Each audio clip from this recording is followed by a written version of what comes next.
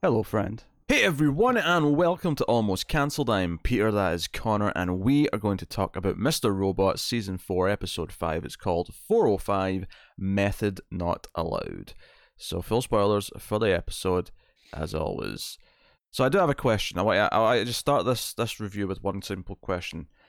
At which point during the episode did it click what the gimmick of the episode was? Because it's not clear at the start. Because the one line of dialogue at the start is Darlene saying, "It's cool, dude, we don't have to talk." But that doesn't tell you it right away, because that's like, okay, that's in the context of the scene.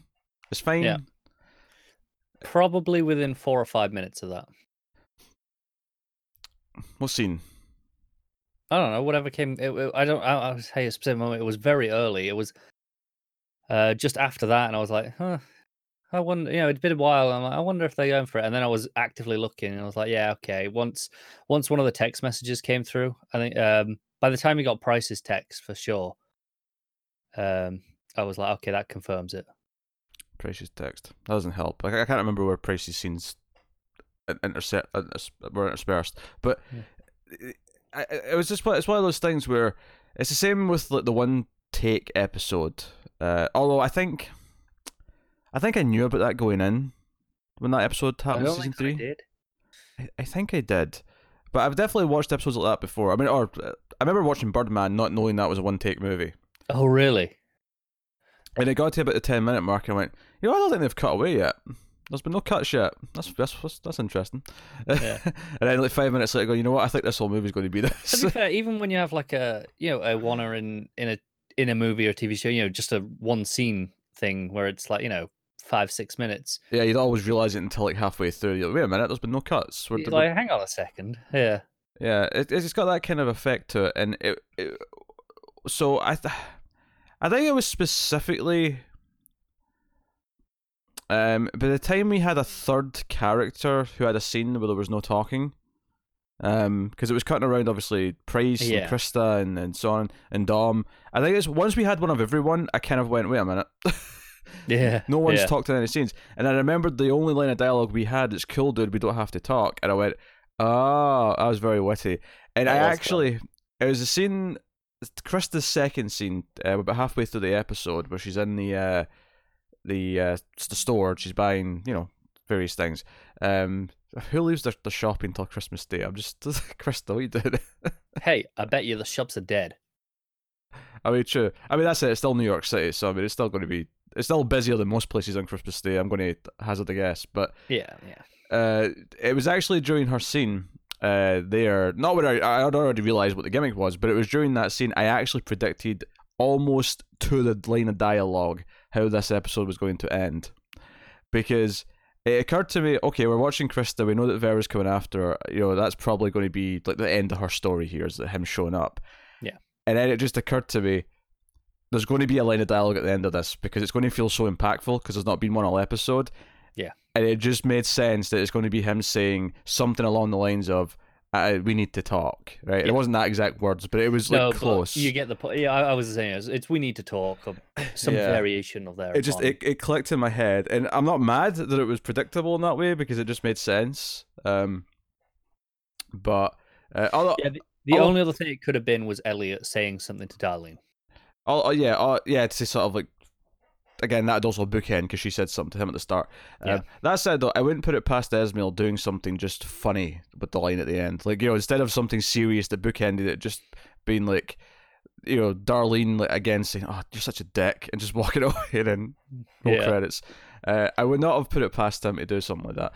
So, yes, as we've been clearly indicating in the last couple of minutes, this episode is a silent episode in the sense that there is no dialogue. Barring one line at the start where Darlene says, "It's okay, dude, we don't have to talk," and then one line at the end from Vera saying, "Okay, it's time to talk." And the rest of it takes place, and obviously there's sound, there's still, sound effects and footsteps, and people are still sending text messages, but it's, it's as close as Esmail's going to do to his version of Hush, which was an episode of the hit television show Buffy the Vampire Slayer, where everyone lost their voices. His version of Hush, as if this isn't 1,000 times better. Why do we have to draw comparisons as far as quality goes? But Hush is maybe the most famous episode of TV that is silent. It's the most prolific. Doesn't make it the best. Not anymore. I never said it was the best. I have issue with the obvious digs that are made. Shots have been fired where no shots needed to be fired. Shots always need to be fired. Also, I could be wrong, but I think when we see clips from Die Hard on the TV, when the guard's watching it, I think even those moments are somehow, they picked moments that had no dialogue, just so there wasn't any talking. Yeah, no, they do. And there's a few points where like you can see a TV on in the background where when Dom's watching it at some point, especially towards the end, was the news report of what had happened. But it's muted, but you just see the headlines.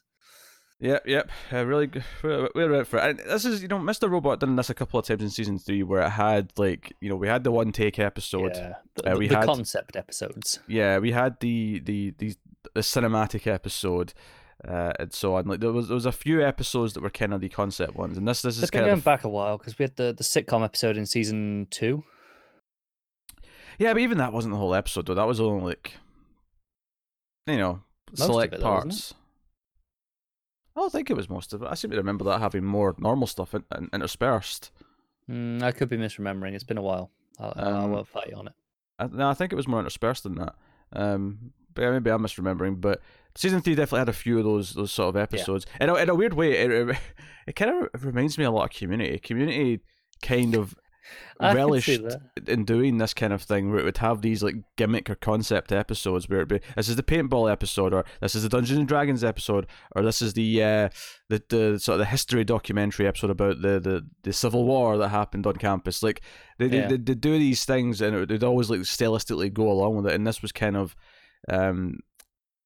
the silent episode version of that. So so needless to say, it was exciting. This will probably be a shorter discussion than normal because there's no dialogue to talk about. Yeah, there's not as much to dissect. So the events take place here. It starts off with Elliot taking care of the van with the dead Dark Army dude in it, and set it on fire. And Darlene is on her way because we know she was on her way from before. And it's dawn. It's Christmas morning. It's just light now. And she rolls up and she's looking at this burning van with this look of horror, worried that Elliot has burned himself in a van. And again, in true Elliot fashion, he just taps on the window from the other side, and it's like, oh, that dick. She doesn't say that, but you can just sort of see in her eyes, you can, yeah, that dick. And he's almost going to say something. He's like, "It's cool, dude. We don't have to talk." And that sets up the fact that this episode will have no dialogue whatsoever from this point on, barring, of course, the bookend at the end. So we have them do their plan, because we learned that last episode that they have to break into this server farm to access the servers for this bank, on site. And this episode is that heist. It is that mission. And contrary to what we normally do here with Mr. Robot, where we'll go through scene by scene in order, we'll be sticking with just this plot, mainly because I didn't have time to watch it twice, but also because I feel like with this one, it all just kind of sticks together on its own. Like each plot is just very much its own thing. They are very separate plots. There's no real intertwining. Yeah, so they have this whole plan, and we see them making a fake ID for Darlene. Although one beat we do have to mention here is Elliot does have a moment of basically a breakdown, where he goes to wash the blood off his hands, and he kind of has a bit of an attack and kind of sits down on the floor. But when he hears Darlene coming out the other room, he snaps back up and goes back to pretending that he's okay, which is kind of Elliot's whole character in a nutshell, is that he's got all this internal shit going on, but he's always trying to just look like he's moody and pretty much fine, pull up the hood and just get on with it. So they go in, and we have this game of dominoes, essentially, where Darlene goes in, she's got this wig on, she's got this ID, which obviously doesn't work on the security gate, and the whole thing is because they're waiting for because there's 2 security guards, so they wait till one is away to the bathroom or whatever, because this will only work if there's 1 security guard. So she goes in, and it's like, hey, my badge isn't working. Again, we don't hear her say that, we just sort of see the looks and glances. You see it from Elliot outside looking in. Yeah, and she basically, drops something. The guard helps her pick it up, and in this moment, Elliot runs in and jumps the. I'm amazed the guy didn't hear him. Yeah. That there's a couple of little bits in this where there's some plausibility issues.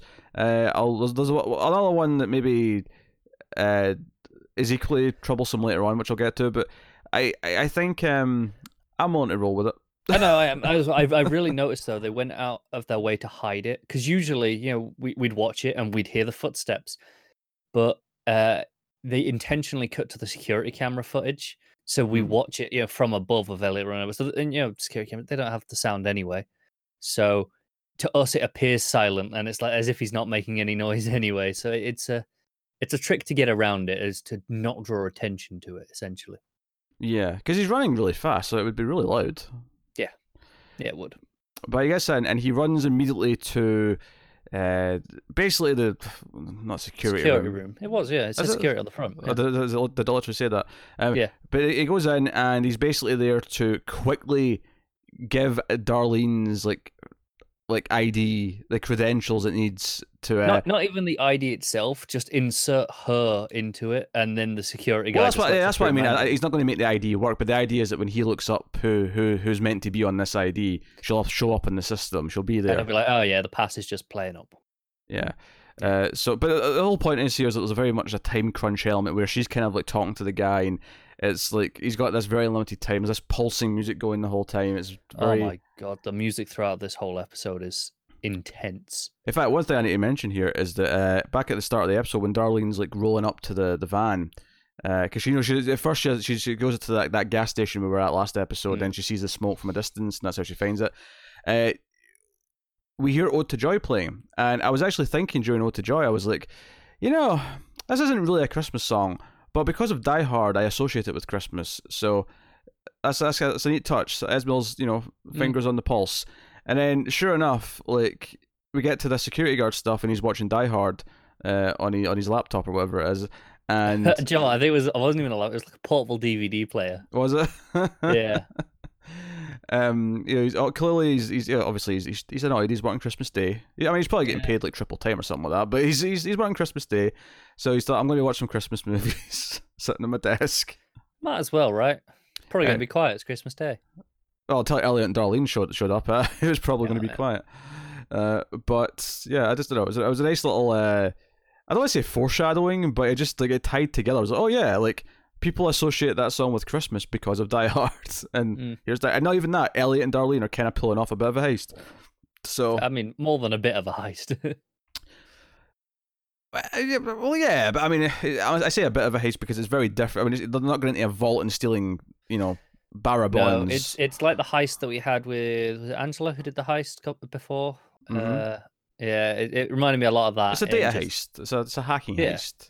Yeah, just in the sense of it felt a lot of similar beats to that, just even more intense because that played more traditional heist style music for that, whereas this just went all in on the intense synth. So obviously this works. She gets in, they meet up in the elevator, and they're I should mention Elliot's set the security systems to update the firmware so everything's blacked out for 40 minutes. Which is actually a really neat plan because when the security guard comes to check on it and it says upgrading firmware, it doesn't actually look suspicious. It's like, oh, goddamn thing. So why is it doing it now? He tries to stop it. It's like, can't be cancelled. He's like, all right, fine. Yeah. What I like about this though is that it does actually make some sense to do this on Christmas Day. Again, when you expect it to be quiet. Yeah, absolutely. This is actually one of the best days of the year probably to do this. So the only thing that would have made it better was if it was at night.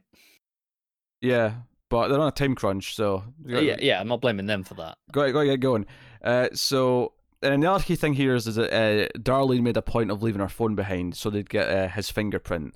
Because the next part of the plan is to go to another build. Because this building isn't just a server farm. It's got a lot of different things in it, as we see later with the gym.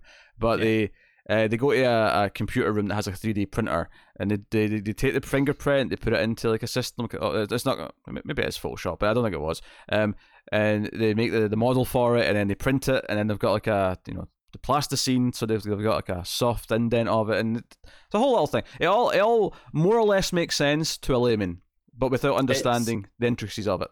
It's far more intricate than the standard. Oh, a bit of sellotape to get the fingerprint and just stick that on the scanner. It's so much more intricate than that, but it's still enough that you can follow along. Yeah. So, and the reason why I'm doing this is because obviously to get into the server room, they need the security guards thumbprint. They can't just get in there any other way. They need access. So that's what the goal has been throughout all this. And it's during all this section when it cuts between these different parts of the plan where we cut to the other characters for the most part and see what they're doing to sort of break up the action a little bit. But they get into the server room or the server room. Actually, one of the interesting things about this scene is because this is where my other kind of implausible thing kind of came up a little bit, is this is all very well shot and very tense, and I love the camera going back and forth, seeing them in this one row, because they go to a few different rows, but once the guard kind of like realizes something's up because he sees that panel in the elevator, he goes down and he checks his security app, which I love that security guards have an app now. They can just check who's logged in to of course they do, right? And shit. But he just checks it. He's like, hey, it says he himself went in here 20 minutes ago, whatever it was, and it's like, huh? And he's like, so he calls the other guard, and he's like, hey, or texts him rather, call the cops. Someone's used my ID to get in somewhere. And he goes into the server room, and I love how all this is shot. It's very tense. But this room is not that big that the amount of time that he spends going up and down aisles with them not really doing much hiding, and he never like runs into them. Just conveniently doesn't quite get to their aisle, right? Yeah, it's just a little bit like that. That said, though, one thing I did like here, and I wasn't really thinking about this during the episode, it wasn't really bothering me, but they did kind of like emphasize the footsteps at one point, so they kind of played with the sound a little bit. But I did it again when Darlene's leaving on her own. Oh no, but that's a different location. That doesn't apply to what I'm about to say. Because I was just seeing online, looking at other opinions, and someone who has worked at data centers and been in server, these big server rooms with just rows and rows of servers, those rooms are noisy. And you wouldn't be able to hear footsteps going around. But that's good on the other side of the coin, though, because it actually explains why he can't hear like Darlene typing, because she's typing away at one of the keyboards the whole time. Those things are presumably whirring away, fans going. Yeah, because my computer, I mean, it's not loud, but you can hear it. So if you get a whole room full of these industrial-sized, computers just lined up all over the place, it makes sense they're quite loud.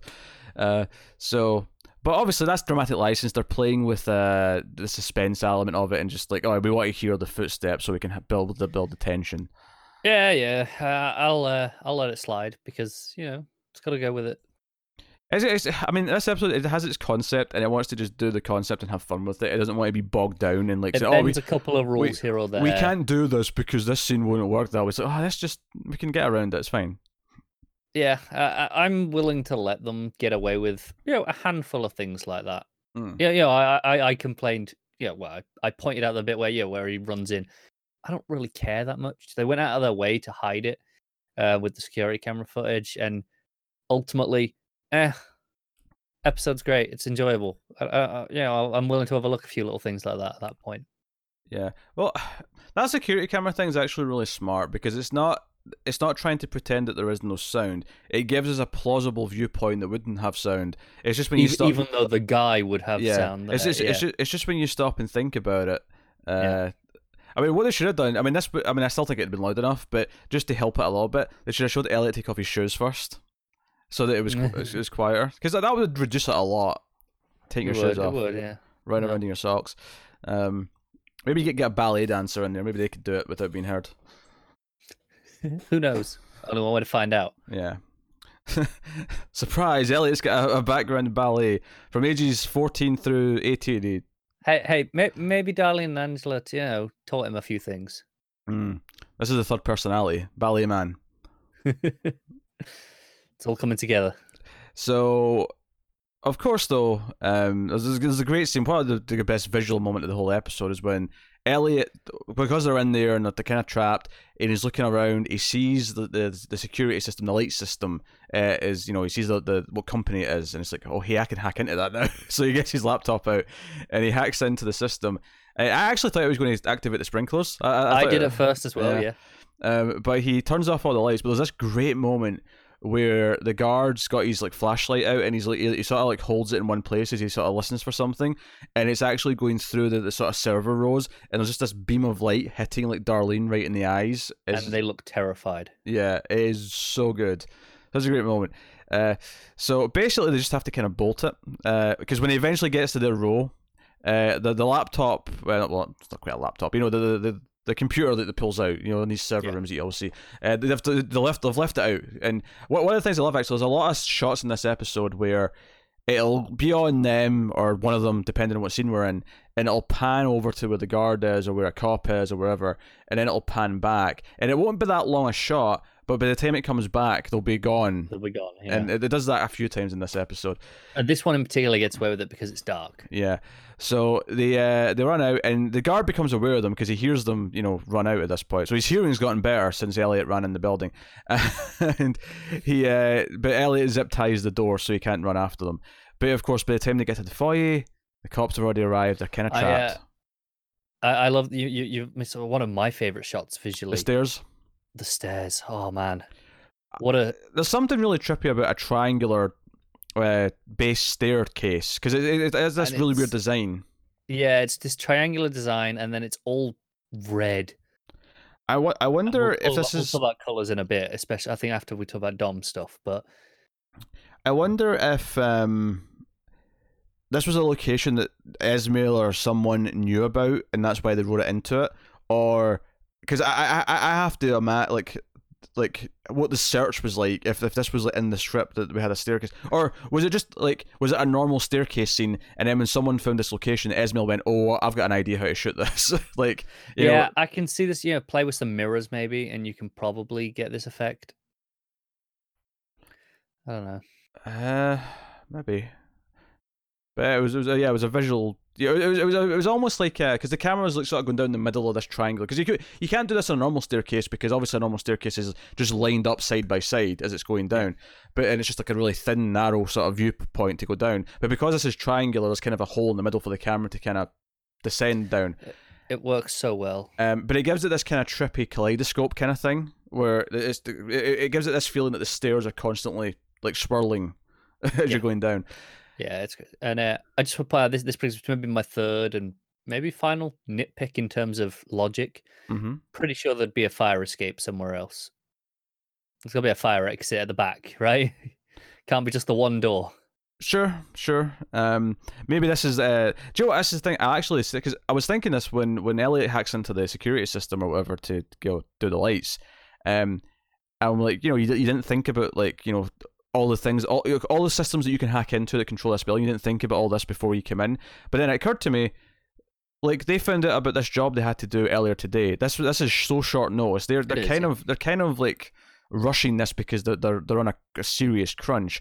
So I can actually write that one off by saying they didn't have time to look at plans and sort of be aware of all the exits. Maybe just more it would be signposted, but I'm not that bothered. Sure, yeah. But Elliot, basically realizing their backs against the wall, the main guard sort of shows up right at the windows. It's almost like a Halloween H2O moment where he's like Michael Myers. He just kind of walks into the window and the door. He's like, oh sure, kind of moment. And Elliot's like, you know what? I have to distract him so Darlene can get out. Yeah, because he hasn't seen Darlene in there with him. Because he makes a point of looking around, seeing that she's out of the way. So Elliot just blasts past them, runs outside, past where the two cops are talking to the other guard, and we get this chase sequence through New York, which, this show's always had a lot of good location work. It's always felt like it's actually in the city, but this was stunning. Like, they were all over the place. They were in several streets. I think they were in Central Park at one point. Like, this was... They definitely were, because I know... even if I hadn't recognized it, the news headline that Dom sees mentioned... That's true, you're right, yeah. It was just street to street to street. It really felt like they were going through the city. It didn't like this show, despite the fact that it's a show on USA Network, which it doesn't have a big budget comparatively to other like shows. Somehow feels big budget with how they shoot locations. It feels incredible, yeah. And a lot of the shots here, I feel like Esmail really enjoyed his time working on Homecoming. Because I was really feeling that direction style coming in here. Yeah. If Esmail wants to do like a heist thriller, just like 2 hours of this Like, Yeah, sign me up. you can do it. You can go for it. He can do 10 out of this, and I won't get bored. So But yeah, so Ellie's running from cops. He runs on a bus. He gets hit by a car. the whole time though, it just feels futile. Like you're like, at some point he's gonna run out of energy. The cops are gonna get him. Well, The entire time you're waiting for it. That was the other plausibility thing. I saw people. This didn't bother me, but I saw people complain about this online that he was running really like at full speed, like for a long time. It was, yeah. That this is unfeasible. How much he keeps this up, but I have one word. Yeah. Adrenaline. Sure. Yeah, he's scared. He knows that he's screwed if he gets caught. Yep. Yeah. Maybe you can write it off with that. He does get a small rest in the bus though. He gets to rest for like maybe 30 seconds in the bus. I think it's a good minute on the bus. Come on, be generous. And I love it. When he gets to that sort of like bridge area and like the cops are coming from both sides and it feels like he's really screwed and he's looking over the edge and he's going to jump. I love that the camera doesn't show us what's down that side because I was thinking there's like water down there or something that he was going to jump into. I thought that too, and I thought it was going to be a bit of a callback to like the first episode. Yeah, I was thinking that as well when it gets pushed off. Yeah. But it's actually just a hill that he rolls down, and luckily because we've set up this Darlene app, which is coming in handy now twice. She rolls up, and he gets in the car and they just drive off as casual as you can. Tells me third time it's screwing him over. Oh, sure. So Darlene's side of this, though, obviously she's trapped in the building still, and she sort of hides in an office away from, and she's around a pillar from the camera, just trying to think of what to do. And she sees like some bottles of water. And I'm thinking, what could she possibly be planning with a crate of bottles of water? And then there's like just a red jacket kind of lying around. Yeah, it's more like an 80s tracksuit. It's like pink and green and it's like a sports jacket thing. And I'm like, what is she thinking? And the reason why that we're kind of clueless at this point is because we didn't see that there was a gym sort of like just off to the side of the foyer in this place. So obviously her plan here make sure first of all that the guard that spoke to her isn't in the foyer because he'll recognize her. But she takes off her wig, she has this jacket on, and she just kind of like when she like sneaks out the actual door she comes out of, she just sort of like opens the gym door a little bit and lets it shut so you can hear it shut. As if she's just walked out there. Like she's just come from it. It's smart. And she just walks out, but at the same time, she's scared the whole time, as if like they might stop her and ask her something. It's and this is the point where it really plays with the sound design. All the footsteps are really heightened. Everything's just like clicking away really loudly. It feels intense. But what really works about this as an episode for me is that last episode was all about how Darlene felt about Elliot and how he treats her, and Elliot opened up about how much he wants to save his sister. Like if he accomplishes nothing else, he wants to make sure she can get out and have a life, right? And this episode is them working together in unison without a word. And then the end of the episode, to cap it all off when they're in the car together, is Elliot puts his hand on hers while she's driving. And it's like this sweet kind of like, unification kind of moment. He has to distract the cops while she can get away. It's interweaving, and even the start of the plan is like her going in and distracting the guy so that he can get in, and then he has to do the system thing so she can get in, and they have to constantly be relying on each other. And then at the end, absolutely. Hand on hand, and it means a lot to Darlene. You can see it on her face. So it's a really beautifully orchestrated story in that sense. Which is why I think there was a possibility that the last line was Elliot saying something to her. Here. Yeah. But it didn't need to be. I mean, maybe there's something in that their I don't know, love for each other doesn't have to be spoken. Like it doesn't have to be this monologue or anything like that. It can just be this simple. And especially since going back to that moment earlier on where Elliot kind of breaks down and he kind of hides it from Darlene. This idea that he actually does really need his sister right now, and he's not willing to admit it. He's not willing to show it. But by the end of the episode, he feels that she is there for him, and that's why he puts his hand on hers. So. Really good. So the other characters who all have their own little thing here. Krista, I mean, I think it's the quickest. She's going to spend the day with her boyfriend, who she's all excited about. She was going to go see her parents, but says, no, let's not do that. Let's just, be together with your stupid Christmas sweaters and or jumpers. I'm translating for everyone. So, I mean, unless you're from another country where it's neither sweater or jumper, then in which case I don't know what you call it. I'm sorry. What's interesting, I think you kind of probably didn't need to translate that way around, because Pretty much everyone would know what a sweater is, whereas maybe not a jumper. Yeah, but I feel like other UK people are going to be annoyed at me for saying sweater, so I feel the need to like just throw in, yes, I know I'm supposed to say jumper. Sure, yeah, it didn't bother you saying flashlight instead of torch earlier, though, did it? Yeah, but that how often do flashlights come up in stuff we watch, though? Like, it's so common at this point, I can't do it every time. It's true. Every time. I mean, jumpers, like, you know, how often do we talk about a jumper? Not often. No, I'll give you that one. Like, every second thing we watch is always a scene with people with flashlights, like, you know, in the dark, doing stuff. Not even horror stuff. It's a common trope. Anyway, so she's at the store, she's buying stuff, not much to it. She buys some stockings, Christmas stockings for her and the boyfriend. Late, but whatever. Yeah, it seems a bit weird to do that on Christmas Day, but given that you're meant to have all your presents, in the stockings in the morning. Weird choice, but whatever. She's happy. She's in a good relationship. She's feeling good, which makes you feel a little bit sick in your stomach because you know that Vera's coming, and it's all about to go wrong. Yeah. The episode ends with her, getting scared because Vera's like henchman or whatever is like kind of standing there all scary, and she drops her Ben and Jerry's. Chunky Monkey, I will lose the flavor. Not my favorite, but I won't complain. Do you know what? So I just remembered one of the bits where Elliot was running through the street and you see all the movie posters, and I'm like, oh yeah, this is 2015. Yeah, it was like Hail Caesar was there, Sisters, which I think is that. Is that the one with Tina Poehler and Tina Fey? Yeah, that's what I was thinking. Yeah. They were. I don't think I saw them. Because it wasn't the poster with them. Because I remember the poster with them standing back to back. It wasn't that poster though. It wasn't that poster, but that's the name of that movie. Yeah. And it was another one. There was like 3 posters there, but all side by side. Yeah.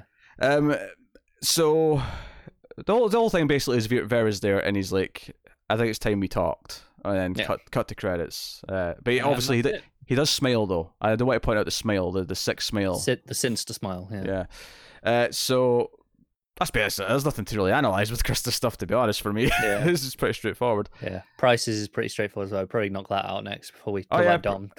Prices is like it's intriguing. I will say he's in a restaurant on his own and he's having lunch or whatever, and he's watching this family down at the other end of their restaurant who are all having a nice Christmas lunch, or maybe it's breakfast, whatever time of day it is, and he's just kind of staring at them, and there's this great like mural behind him, like on the walls, this big painting of like it's kind of just like a busy restaurant painting, right? It's all these like rich people in like tuxedos and stuff, and they're all having like a great time.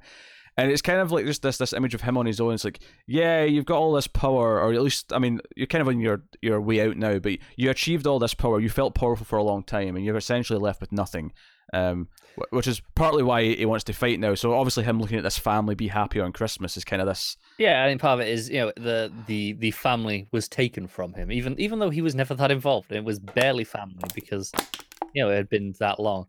Yeah, but I think robbed. But I think just the idea that this is what his life is, like he was never going to have that because of the life he chose, and it's like it's lonely at the top. It's lonely, sort of being this successful. I think it's interesting though that he probably never felt that before Angela's death. Oh yeah, not before. But I think that's a new thing for him. But I think that's what he's feeling now. But the one thing I want to note down though is how violent the waiter slaps the bill. Yeah, I'm surprised the other family didn't look around at that. Because I'm not going to lie, I may have jumped a little bit. It was a bit of a jump scare. It was quite loud and out of nowhere. He just walks in from like the right of the screen and just slaps this bill on the table. And it's in the leather sort of wallet kind of thing that they give them. And so it's quite loud. It's this proper slap. But it's actually a hidden message saying to go to this go to E-Corp. There's going to be a trumpet player. Give him $20. Was it trombone? Whatever. Yeah. Pick your brass instrument. And he goes there. He's kind of like, again, he's reminiscing. He's looking at the big E, and he's like, The good old days when I didn't give a shit. Just reminiscing about the past. But then this player's there, and he goes over, gives him $20, and there's a receipt for a dry cleaner. So that sends him to the dry cleaners. And I thought it was going to be more of this, actually. We don't really see him again until the end, and we see that he's got a suit from the dry cleaners, but inside the pocket of the suit is a location and time for the meeting, the Deus meeting, and he texts Elliot, who for the record texted him at the start when he was at the restaurant saying Tyrell's not coming because he got a little bit shot. And he looked really frustrated about that. It's like, God damn it. Yeah. So, really simple stuff. Obviously, this entire episode was about being prepared for that meeting, so they achieved their goals. So, Yeah. Of course, there's a wrench in there, which we're about to get to in Dom's plot. Dom is getting ready for Christmas. She's going to her mother's. She's got like a big box of Christmas cookies. She's ready to go. You know, it's funny. My first instinct, even though I saw the box of cookies in her hand, was that she'd actually, because there was like the actual cases they came in, because she didn't make them. She just bought a couple of boxes of cookies and then put them in her own tub. Right? Smart. I'm looking at those empty boxes. I thought, oh, it's showing us how depressed she is. She's eating these two boxes of candy. Oh, that would be sad. But no, she should just repackage She's them. just being lazy and making it look like she's baked cookies. Yes. But she gets a text from Janice saying that she has to go and, the van, the crime scene. Like, there's one of her vans has been burned. Go and try and ID the body. Use your FBI clearance to get in there and see what you can find out. And we see her at the crime scene, looking around at things. She decides to leave, and when she's leaving, she gets very frustrated at this red light because it's just not changing. There's no traffic coming from any direction, but this red light's not changing at this intersection. And she decides to just go through it, and she gets the camera flash. She gets done for running a red light. I was thinking that this red light was okay, this is them sending her a message. Right, stop here. Something's about to happen. Oh, you thought this was conspiracy stuff? No. No, it wasn't. But it was in my head. No, this was set up because she noticed that whoever drove through this earlier probably got the photograph taken, which becomes relevant later. Because later on, when she texts Janice, she says, "Look out for any red light photos that are coming in from this, this road." And of course that results in once she's done with everything else and she's back home with her family, she gets another text saying, "Hey, something else urgent's came up. We have get these two troublemakers." And I love the look in Dom's face when she sees Elliot and Darlene. She's just like, oh, god damn it, these pricks again. These two idiots. I love it so much. But of course, before that, she's in the local police station in this small town. And she, again, it does this thing. There's a lot of like cameras following people back and from in this episode, like we said. Yeah. And like Dom goes up, she goes to over the kitchenette area, and the camera comes back and it focuses on this cop who's sit down. And actually, something I really liked here, just in a simple directing point of view, is that it makes a point of really like showing you her desktop, so that later on when we get the remote desktop stuff, you recognize without a shadow. I mean, it's quite obvious what she's doing anyway, but without a shadow of a doubt, you know that's this cop's desktop. This is her, her stupid cat's Christmas background. Yeah, I realize a lot of things here where at the crime scene, this cop's there, and her phone rings, and we hear, okay, this is her ringtone, and it's as 2015 dated as it gets. But then it rings again. I'll take your word for it. I don't know the song, but I think it's just called "All About That Bass." Horrible song. Okay. Very annoying. But when we hear it ring again, we immediately know, oh, that's her phone, and you can tell it's not at the desk because just by the sound. She hid it in the donuts. Yeah, didn't leave any donuts for her though, did she? Dom deserves a donut. She's just stressed. Crumbs. She's stressed. She needs donuts. Do you know what my favourite part about this whole thing is? My favourite little touch in this entire shot, as she goes up to the donut box and comes back, is that when she's walking back to her desk, you can actually see Dom leaving just at the side of the screen. You never see her face. You just see her like putting on a red coat and just going out. Yeah. And again, red. Yes, red's a theme in this episode. I've got more than just red to talk about when we get to the end of this. Yeah, there's a lot of red. There is a lot of red. A lot of red. Red staircase, red coat, red lights, red stalking with Krista. There was red everywhere. Yeah. So she says that, and she does the remote desktop, and she tells Jan, okay, you've got access to these, because basically what she wanted is she wanted her away from her computer long enough to install just a little thing in her, the back of her cables, so that they'd have access. So Josh is like, good job, thumbs up. Like, so happy. And that's also when she gives her the red light, camera. And then she gets a double thumbs up. She gets a double thumbs up. And then Dom looks absolutely devastated because she's doing all this shady stuff that she doesn't want to be doing. And this is, because we talked about before, how this is like going against her every belief she has. And I love that she looks over our cookies, our Christmas cookies, because it's like, oh, that's like her family life, and that's like it's almost a reminder of like how out of character she's being. And it's this beautiful little moment. But notable when she's taking the dog out for a walk later, she's with her parents and everyone else is running around. There's some kids. She goes out to walk the dog and she notices a white van. And obviously she's been paranoid since episode 1 about them watching her, and we've seen white vans on her street. But now she's actually been sent to a crime scene that's relevant to the Dark Army with a white van. She's like, that's like almost confirmation that these white vans are definitely them. So she actually notes down the license plate. She notes down where it was parked. And it feels like, and it's not a lot, but it feels like she's going to start keeping tabs. And she's probably going to use this information in a big way when relevant. Maybe when she teams up with Elliot and Darlene, perhaps. I would not be surprised if that's the case. And it feels like the next episode is going to be about, okay, let's bring her into the fold now. Yeah, it wouldn't surprise me if the actual Deus meeting's not until the episode after it. Like something I'm loving about this season is how condensed the time is. I love that the last episode was like Christmas Eve night, and then this was Christmas Day morning, and we know we're going to be doing stuff during the meeting, even if we don't see everyone at the meeting because it's all these world leaders we can't film. Like I feel like we're going to have at least one more episode in Christmas Day, or like I said, if not 2, if we get like one before the meeting happens. Yeah, I would agree with that. The meeting could well be the episode after next, because I think next episode you might focus in really hard on Dom's side of things and bringing them in together, and Price is just forgotten about, for the episode. Yeah. It's funny. They weren't quite doing a Die Hardy thing, but I think them running around the building is as Die Hardy as this is going to get. So probably, yeah.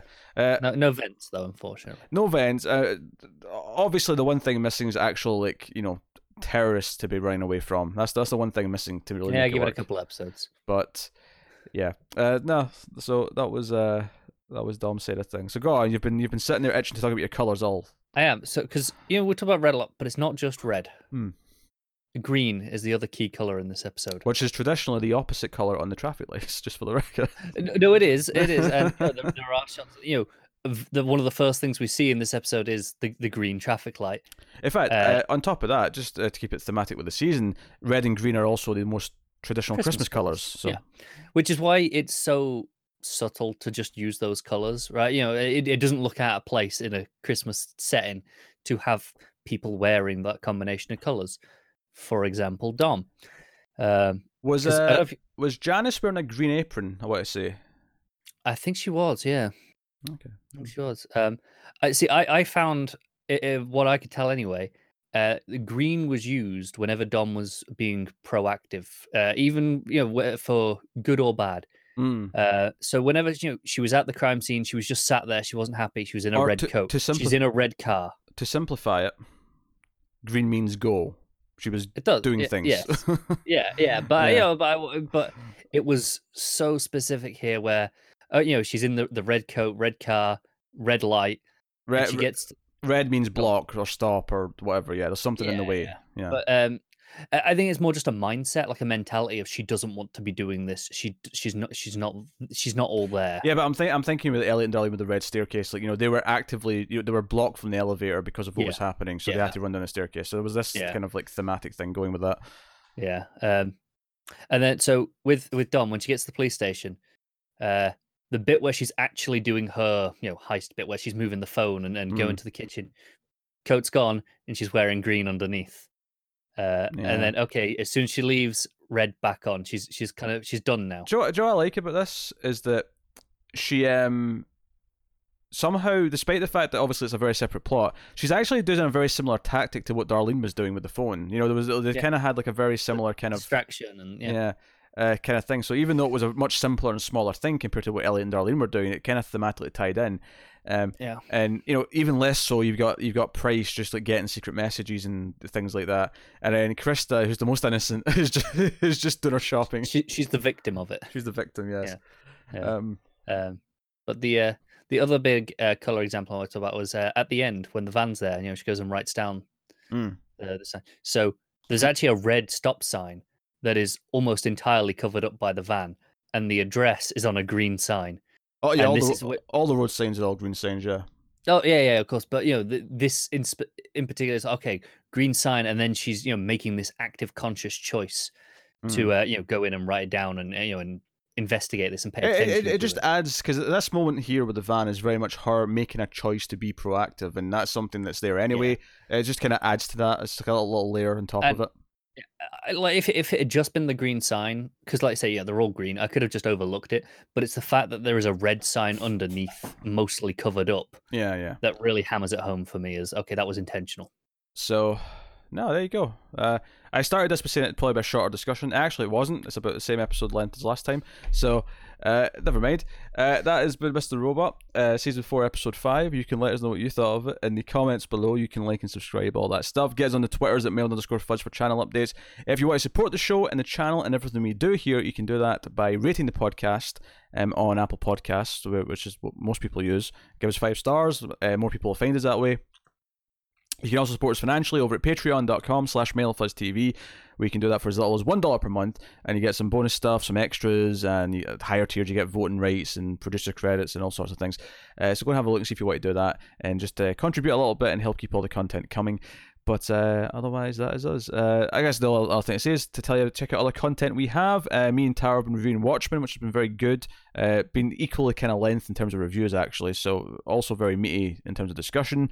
And of course, I had a bunch of pilots over the past weekend from Apple, and then His Dark Materials from HBO/the BBC. So some interesting stuff to talk about. And not that we liked really any. Well, one of the Apple pilots was okay, but the other 2 that we tried were not very good. So go and have a look at those if you want to hear our thoughts. But that is us. So thank you once again for watching or listening. We always appreciate it. Keep watching TV, guys. Have you got any vanilla?